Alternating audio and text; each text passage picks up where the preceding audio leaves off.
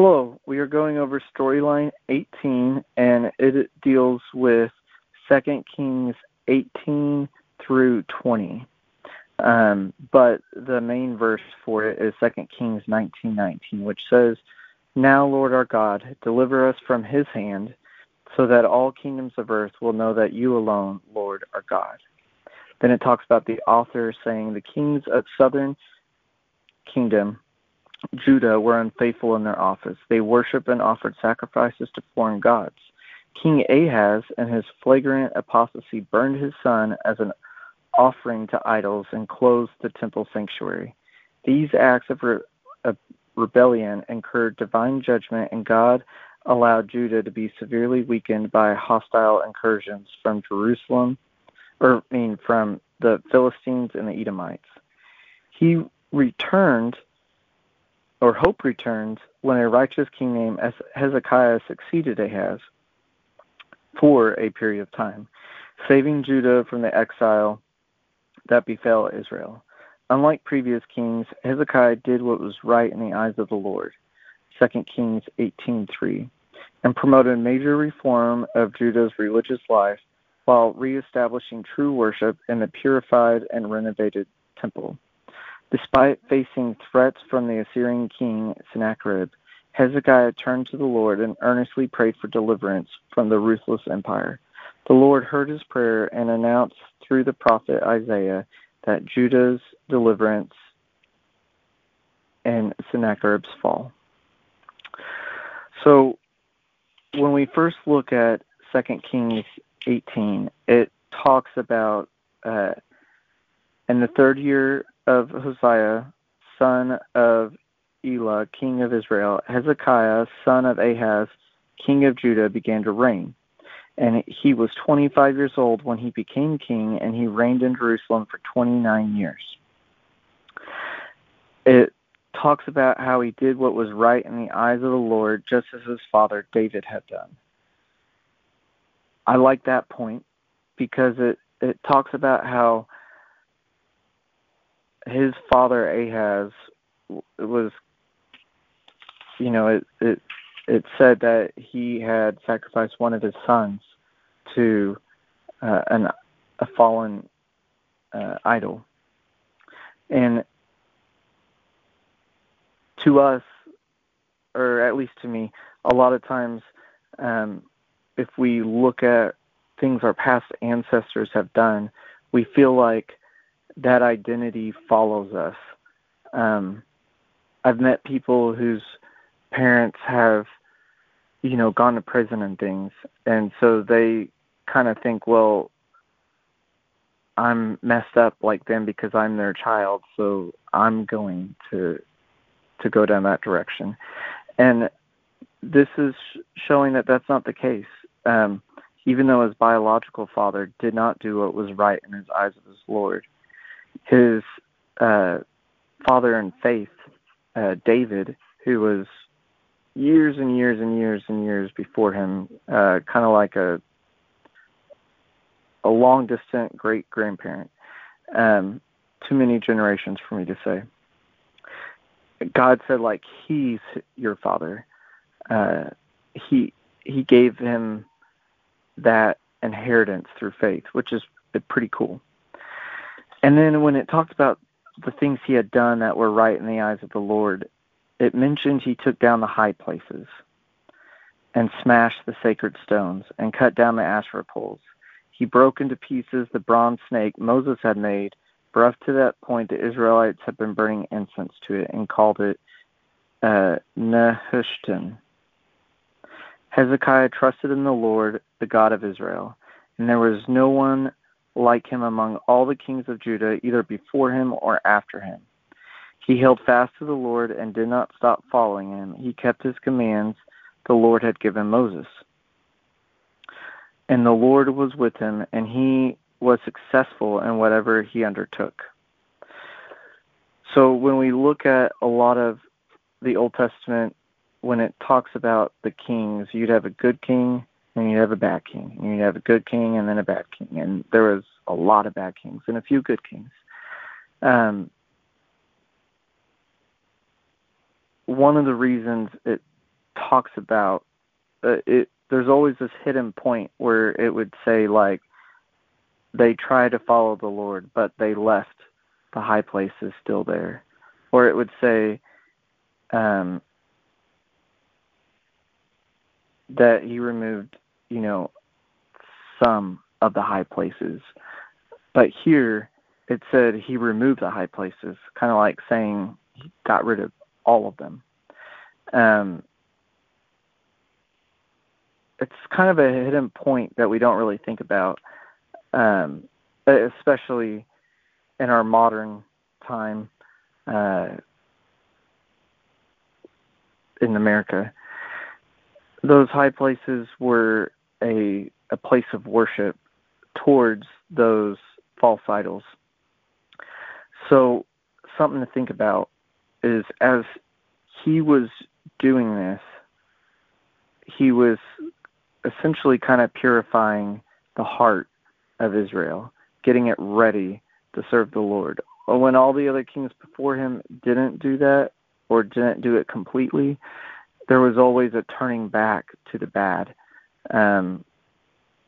But when he got rid of those, they were able to successfully turn to him, turn to the Lord and follow him.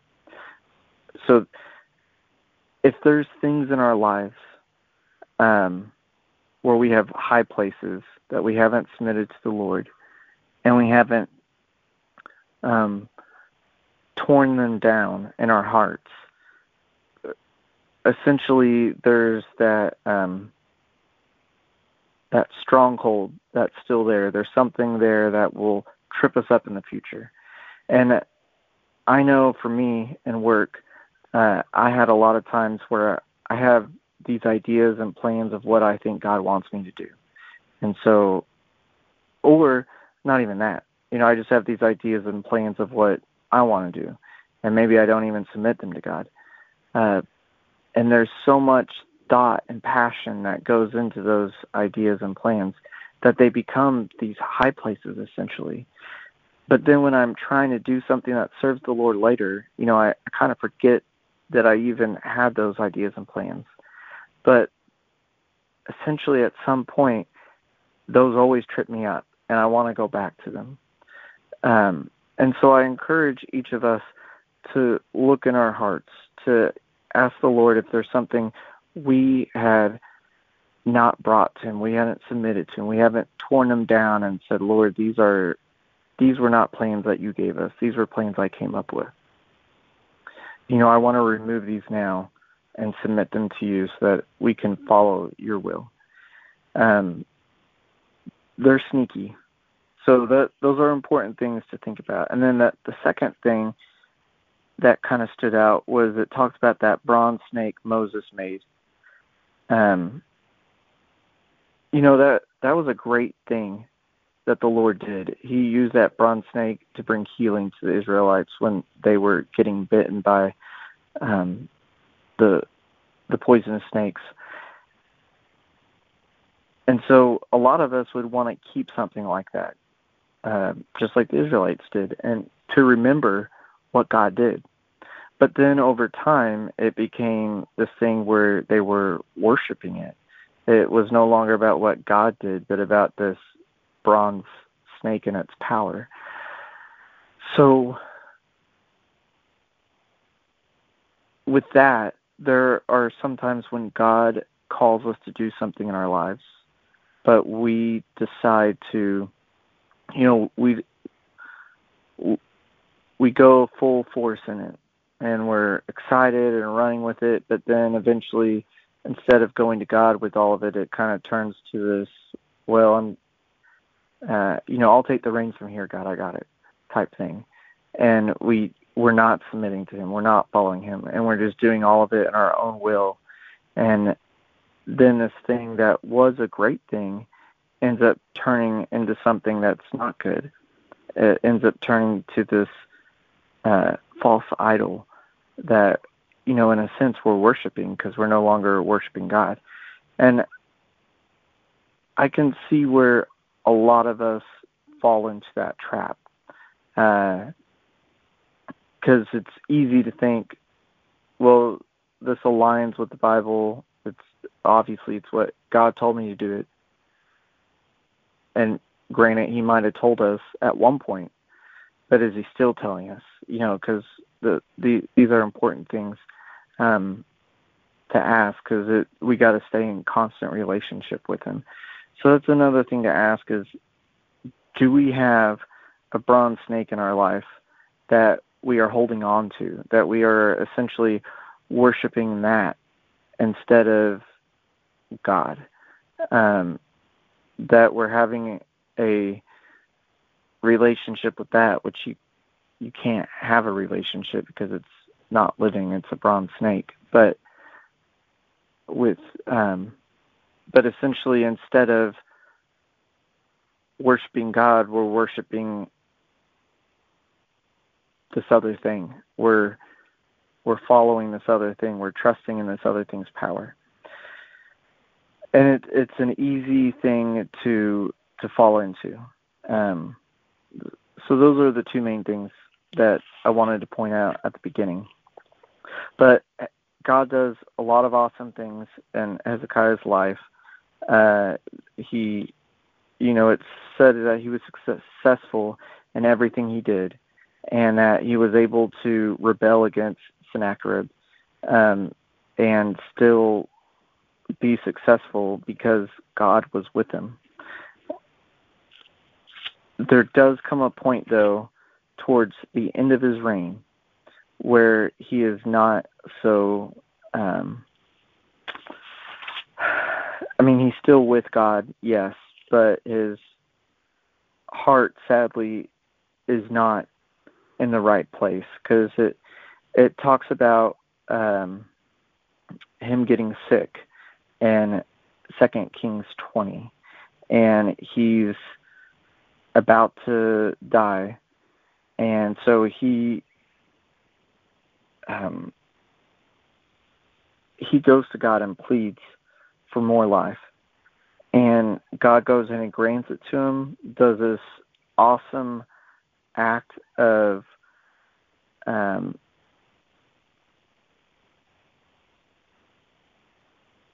making the sun go back 10 steps, which is, amazing, to show him that he's with him, that he's answering his thing, which is pretty amazing. But it comes at a cost, because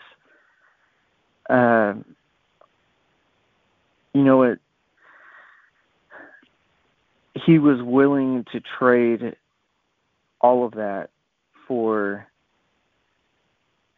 these extra time of peace in his life, health in his life, but later there was going to be war for his descendants, and they would, it said that they would be taken into captivity in Babylon. They would become eunuchs, and Hezekiah was like, the word of the Lord is good.